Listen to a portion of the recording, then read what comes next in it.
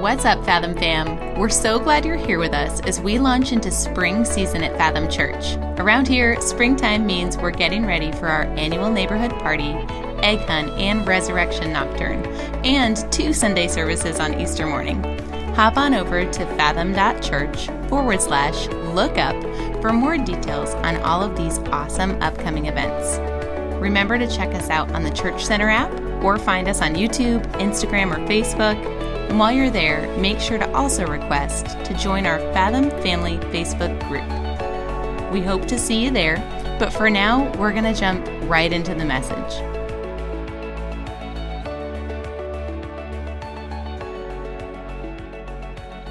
Hey, let's dive into the Word today. And if I know that we've got a lot of new faces here today, and I just want to thank you for being here. And we've been in a series on purpose, literally called On Purpose. I think we all want to know what our purpose is in this world. What are we supposed to be doing, right? And how can I find purpose in what I'm doing? And so always, all of our messages are on YouTube. It's in our Church Center app. You can kind of go back and watch those, or anywhere you listen to podcasts, you can listen to those while you're pushing the lawnmower or while you're driving down the road. You can always pop the podcast on if you missed any of those. But here's the kind of big idea we've been working through. We've been working through one verse, literally one verse for 3 weeks. Today's the 4th week. And the big idea here is that our identity actually shapes our purpose. Like who we are in Christ actually changes and helps us understand how we are to be living, what we're supposed to be doing. And we've been unpacking our sonship and daughtership, like that we are chosen, we are God's chosen people, that we're also a royal priesthood. We've been kind of unpacking this part of our identity that we're actually called to be pointing others towards God. And we've also, last week we talked about holiness and really the deep purposes in holiness, that it's not just something that, hey, we're set apart, but we're set apart for Him, we're set apart for them, and we're set apart for eternity, that God has prepared a place, as we just sang just a few moments ago. So I'm excited to dive deeper into this, and we're going to unpack, as you see this verse here that's highlighted, and you probably have memorized this. Many of you have been hearing this. You probably got it memorized. So maybe you just want to close your eyes and see if you actually know it. And I want us to read this out loud together, and if you've had it memorized, you'll just nail it. But you are a chosen people. Come on, read it out loud with me. But you are a chosen people, a royal priesthood, a holy nation, a people for God's own possession, that you may proclaim the excellencies of Him who called you out of darkness into His marvelous light. We're going to talk about this idea of proclaiming His excellencies, and I kind of want to break that down. And I think it's easiest breaking it down when we talk about things that we love. You know, we talk about the things we love. And if you get around me, you know I love to talk about the Lord. I love to talk about my wife. I love to talk about my kids. You get me, any parents like that, you get me started on my kids, you're just going to hear just how awesome they are, because I just think they're awesome. I think you guys are awesome. Beckett's like, yeah, that's right.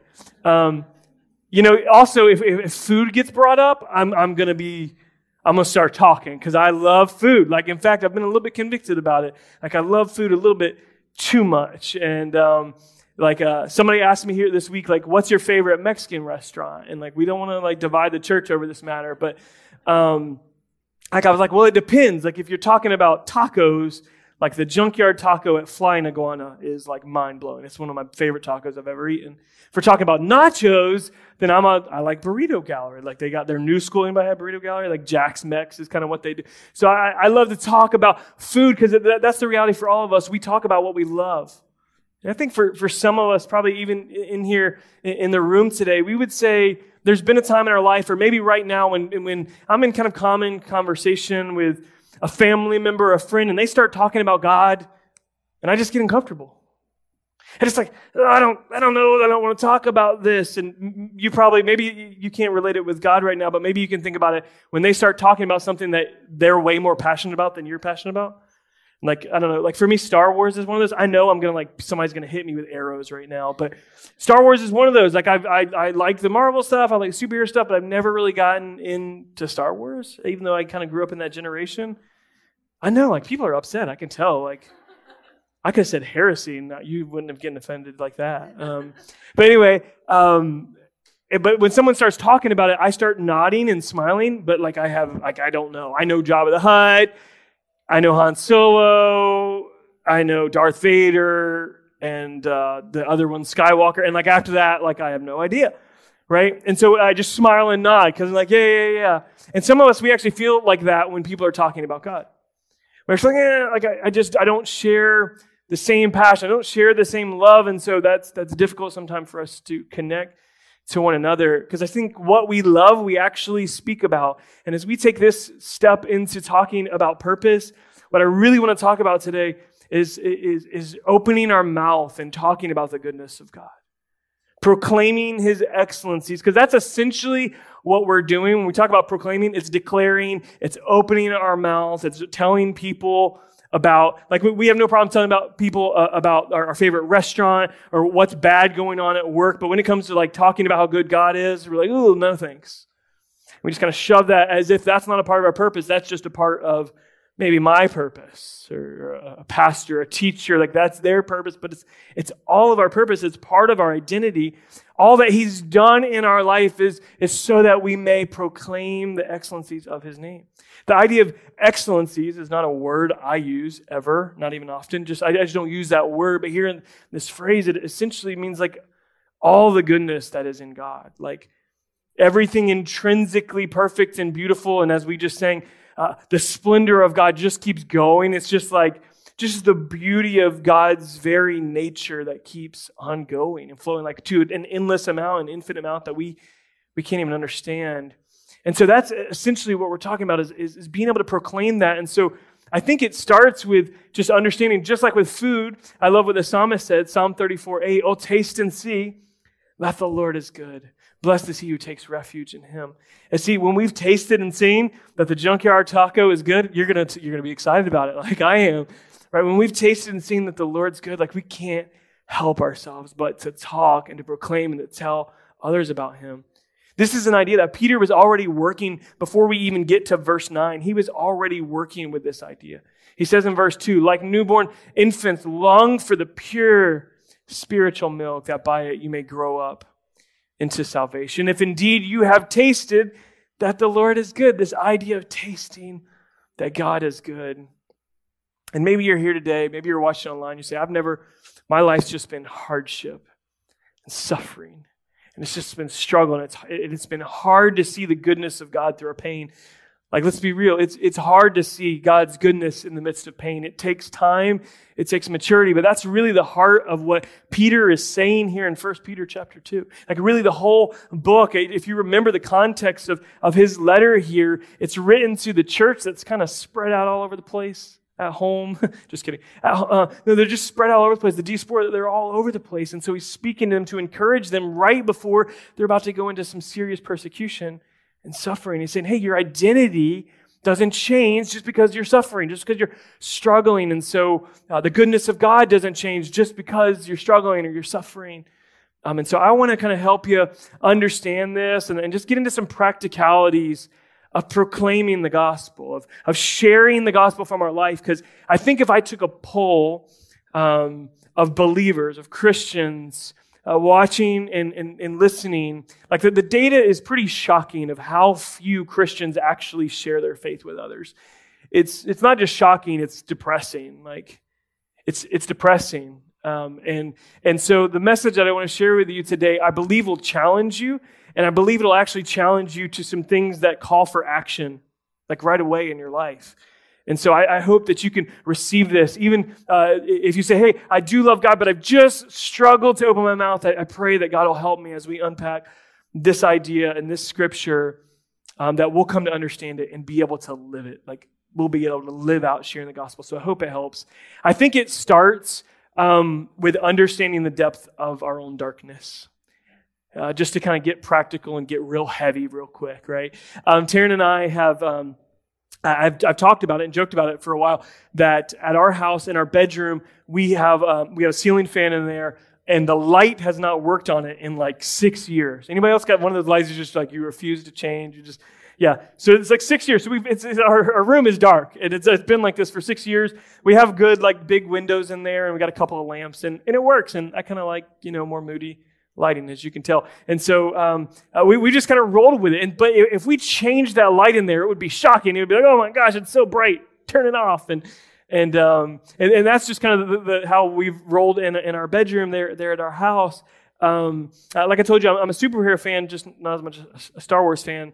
And one of the superhero movies, Batman, there was this villain named Bane, super scary villain, Bane. He has this one quote about darkness that I thought is pretty fitting for believers to kind of grapple with. And he says in like his super creepy voice, "You think darkness is your ally, but you merely adopted the dark." He said, "I was born in it, formed by it." It's like he uses this real creepy voice. I was born in the dark. You think it's your ally. And I think for a lot of us, like we have trouble coming out of the darkness because it's just our ally. Like we think it's our ally, but really it's keeping us from the light.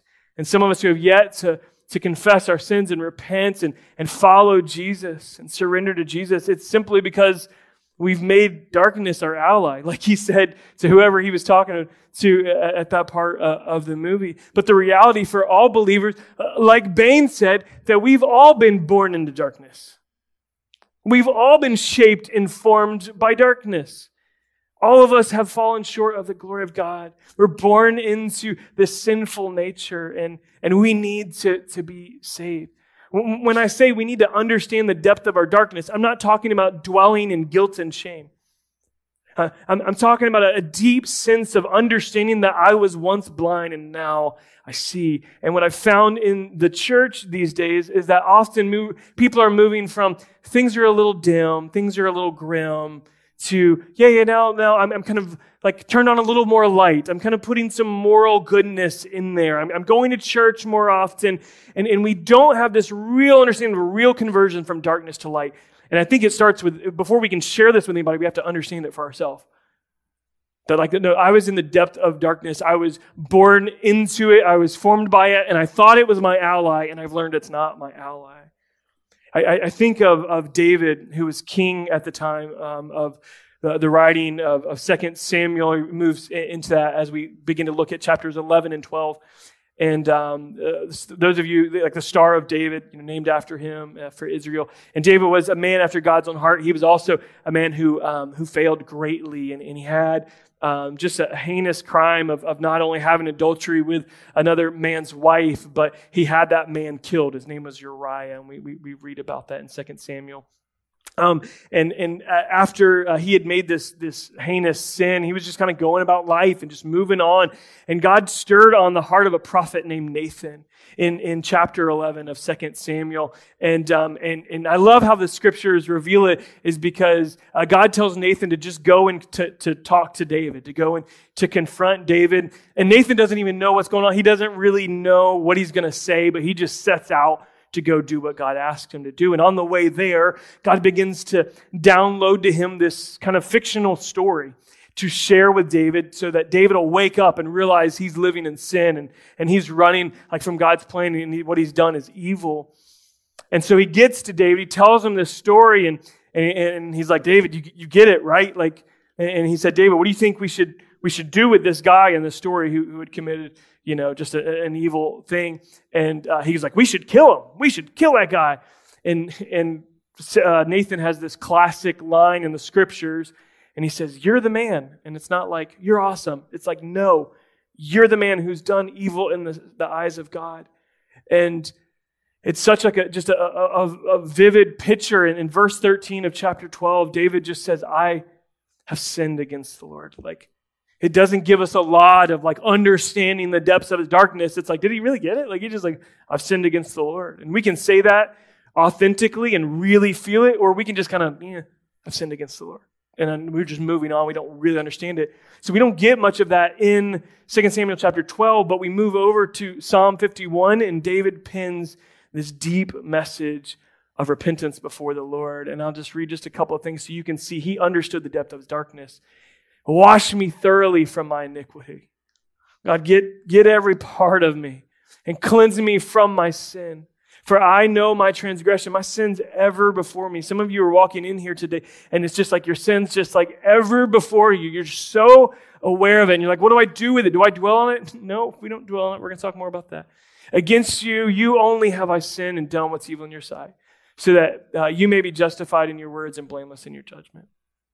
But David understood the depth of his darkness, and I think we need to too. If we're going to proclaim this message about light, we got to understand how dark it was for us, and not just a little bit dim to a little bit brighter. There's no power in that. There's no substance in that. The second thing, if we're going to be practically proclaiming that, and I don't, just before I go on, I don't know what that looks like for you. I don't know if it's at a later time sitting up under a tree with like David was and just jotting down a few thoughts.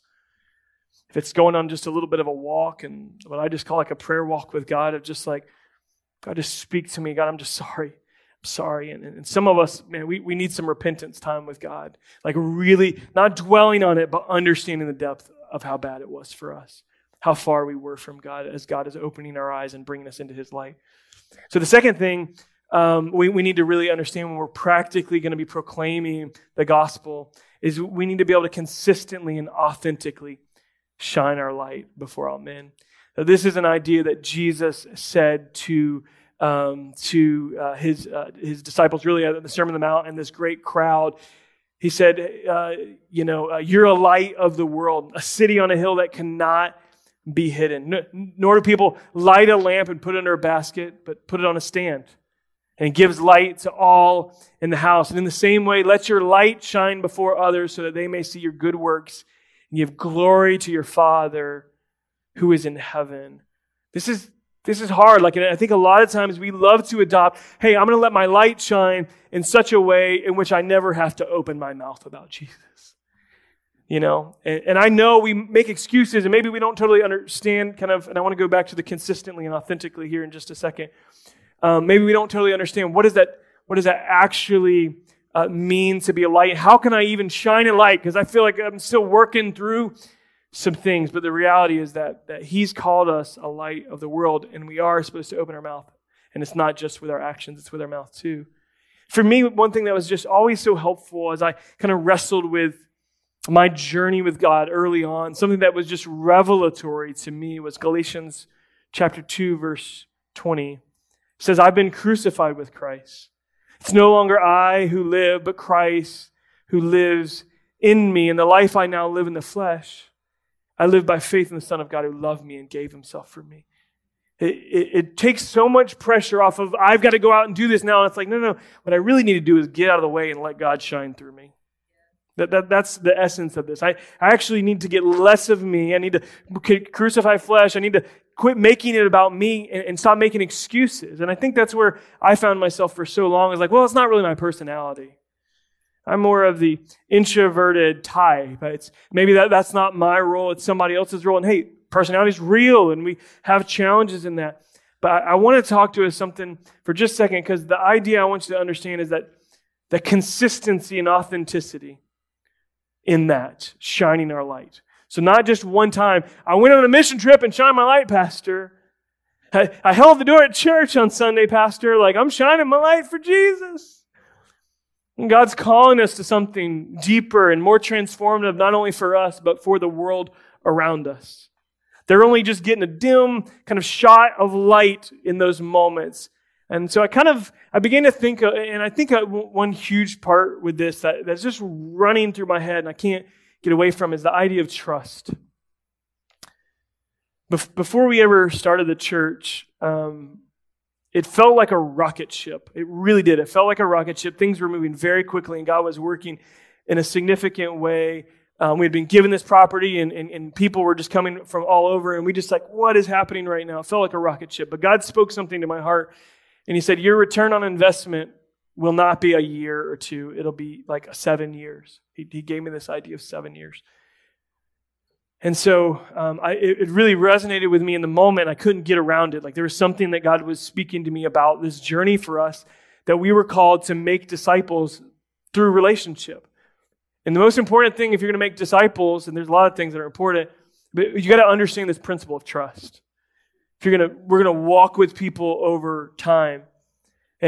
And we've seen that. We planted and we watered and we're trying to be faithful, and we just watched God move, and now we feel like we've entered the season over the past several years in which we're seeing the fruits of all that we've watered in so many of your lives and in our church and our city. But I kind of broke it down, like how have I built trust? What do I understand about trust? And I think this is going to be helpful for some of our families, some of us in our business realm. And I call it just the trust formula. And it's that authenticity plus integrity multiplied by time equals trust. So some of us, like, we can't really,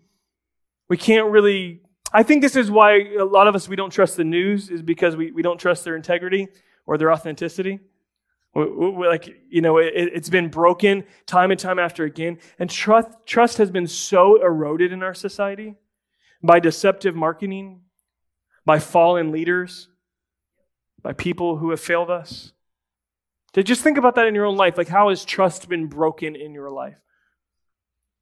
Quite significantly, in a lot of different ways. I could ask you the other side of that. What have you done to break trust too? With your boss, right? No show, no call that one day broke trust. With your spouse, caught you lying about that, broke trust. You say, well, how do I get it back? Authenticity plus integrity multiplied by time is going to equal trust. And the same is true in our calling to proclaim the gospel. You see, integrity is necessary if people are going to be willing to listen to us proclaim the message. Authenticity is necessary if they're going to want to listen to us. Willing and actually want to listen to us. And so we need to be able to couple these two things consistently, shining the light of integrity, but also authenticity. It's real what God is doing, and authentic. Truly what God is doing in my heart. I'm not kind of pretending. And the idea of hypocrisy in the New Testament is that of a stage actor, one who performs a show. And so many Christians, like, it's just a show. It's not authentic. And we wonder why integrity is lacking, and we find ourselves failing. So we just need to begin to embrace this idea of trust over the long haul, consistency and authenticity in shining our light. The third thing that I think is important for us to understand, and I think a lot of us, we need to hear this today, is we need to learn to share our story before it's finished. We need to learn to share our story before it's finished. Most of us are waiting until we get to a point that we feel, okay, now I've got my stuff together. Now I understand all the depths of the scriptures. And we're going to keep waiting for this point that, frankly, we never arrive to. And by the time we do arrive, it'll be too late. You'll be dead. By the time we really arrive there, we're like, now I know. Oh, that's who God is. Oh.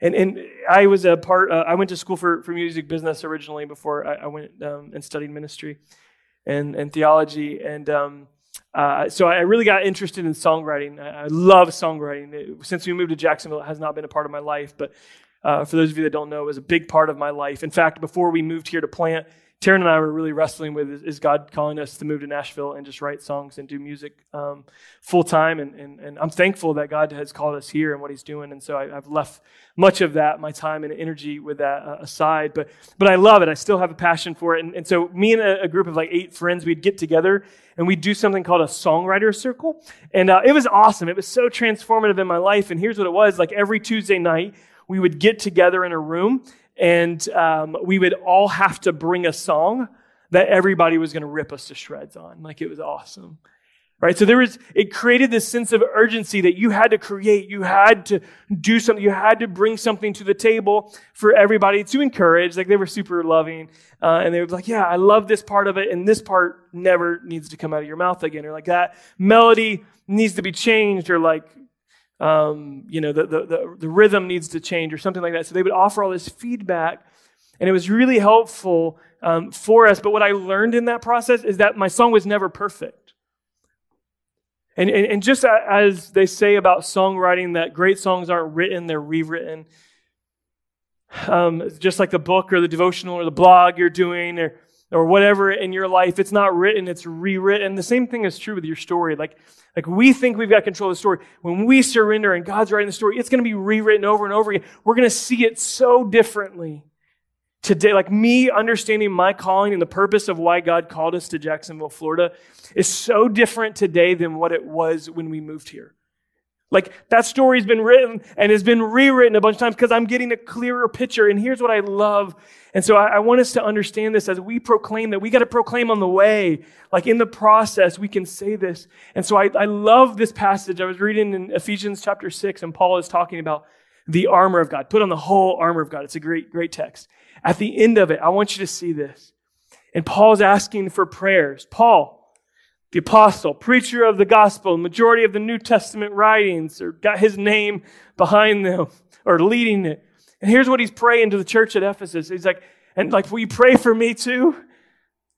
That I might have the words to be given to me in opening my mouth boldly to proclaim not the finished good news, not just the mystery of the gospel, not just the things I know and understand, all the stuff I don't really totally comprehend either. I just know it. And he says, for which I'm an ambassador in chains. You want to talk about a story that's in process? He's chained up. He said that I may declare it boldly as I ought to speak. And I want you to know today, church, like those of you that have been checking out on this part of your purpose, no, it's something we ought to speak. And we ought to speak boldly about who God is and the gospel and the good news of Jesus Christ in our life. And some of us are going to want to push away from the table and be like, I can't do it. Can't do it. And we're always going to be missing out on this element of our purpose. And it's a part of our identity that we'll boldly proclaim. And I just think as we grow deeper and deeper in love with Him, what should flow out of that? And if it doesn't, something's wrong with your theology. But the more we come in love with Jesus, the more we understand God's love, the more we're going to love other people. All throughout the New Testament, that's a sign of maturity for a believer, is that you love other people. And we love one another. It's a sign of maturity. So if you're like, I don't love people, I'm just going to say you're immature. You're spiritually immature. And God wants to grow us in that so that we can be a light for Him. And so I'm not condemning anybody for that's where you're at, but keep it real. That's where you're at, and we need to grow in it. And through God's love, He's going to allow us to grow in it. And so we got to share our story along the way. I think for some of us, like an action thing is today, like at the end of service, later on, that we'll actually have an opportunity to be able to share our story with somebody. Maybe you'll just ask somebody first, like, hey, what's your story?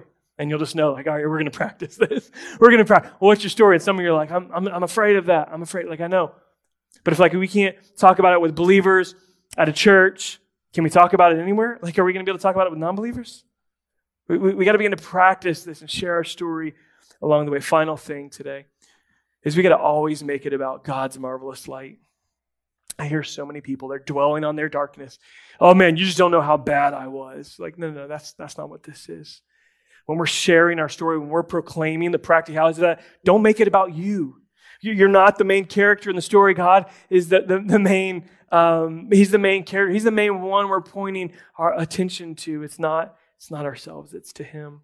I love Paul's quoting of a passage in Isaiah in Romans 10:15. And he says, and how are they to preach unless they're sent? As it's written, how beautiful are the feet of those who preach the good news. And my prayer for you today is that as we walk out these doors and we celebrate, we have some fun today, I pray that as you walk Monday and you walk Tuesday, God looks down and says, man, those are some beautiful feet right there. Because they're carrying the good news of the gospel. I pray that we would be stirred today. We would feel the conviction in our heart that no, we ought to speak. We ought to boldly proclaim what God's done. If He's done it in your life, if you love Him, then we've just got to begin to move the excuses out of the way and say, this is a part of our purpose. I need to begin to open up and share the good news of Jesus Christ. Today is, as has been mentioned a couple times before, today is Palm Sunday. It shows up in every gospel account that Jesus, He entered the city for the final time just before what we know as Resurrection Sunday.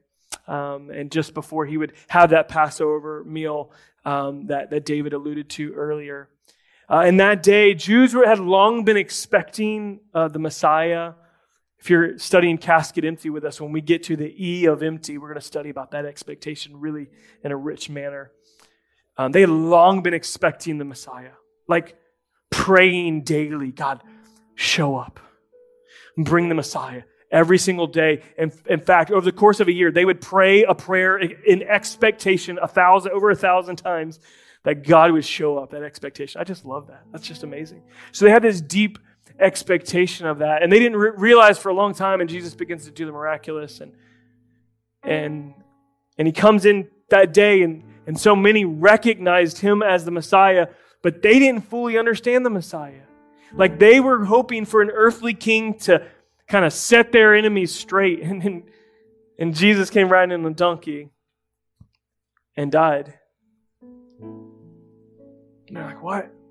But in that moment when they begin to take off their coats, it was a sign of submission to the Messiah. Like it was in Jewish tradition, there was a sign of submission. That God, I take off what's mine and it's yours. That they also laid these palm branches down, which was a sign of victory. The symbol of victory, that they believed it was already done. The Messiah was here, he was entering, and he was about to set everybody straight. And so they worshiped, and they said, Hosanna, Hosanna, which means save us. Like, oh Lord, save us and now.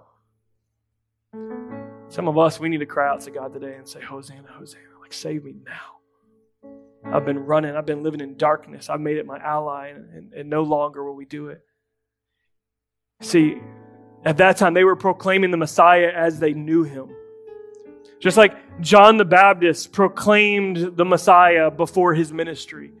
Jews proclaimed the Messiah before his death.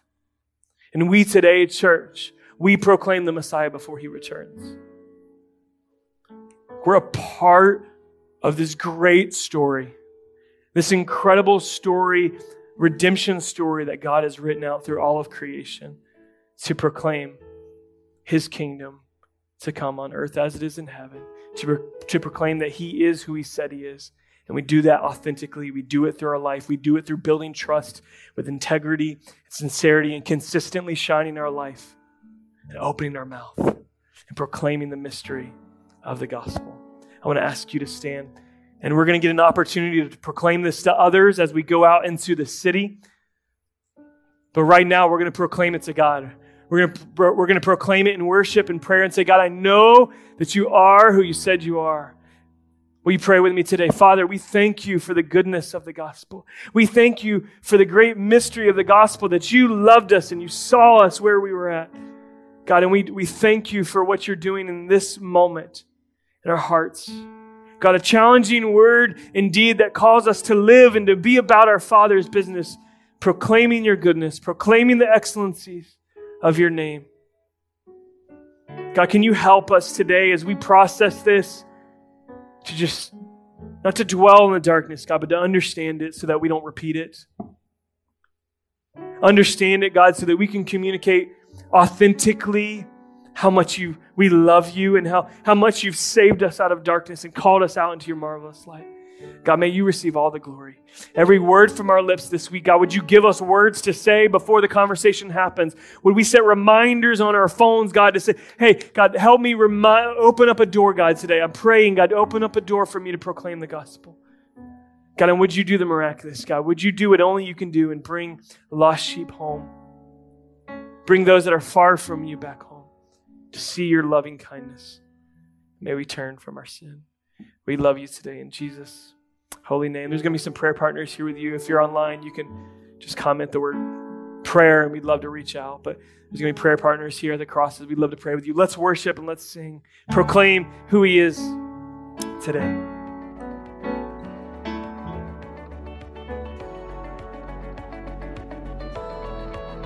Thanks for listening in today. If you've made a decision to follow Jesus, we want to celebrate with you. To connect with us about what your next step with Jesus might be, or even if you need help figuring that out, you can text the keyword FATHOM to 97,000 anytime and follow the prompts. You can also go ahead and type in the search bar of your podcast app, Fathom Beyond Sunday, and there you'll find our new podcast. You'll be able to listen in on some really great conversations, just taking the truth of God's Word from our Sunday sermon a step further, talking about how we can apply these truths to our everyday lives between Monday and Saturday, not just on Sunday. We love you, we're praying for you, and we hope you'll tune in again soon.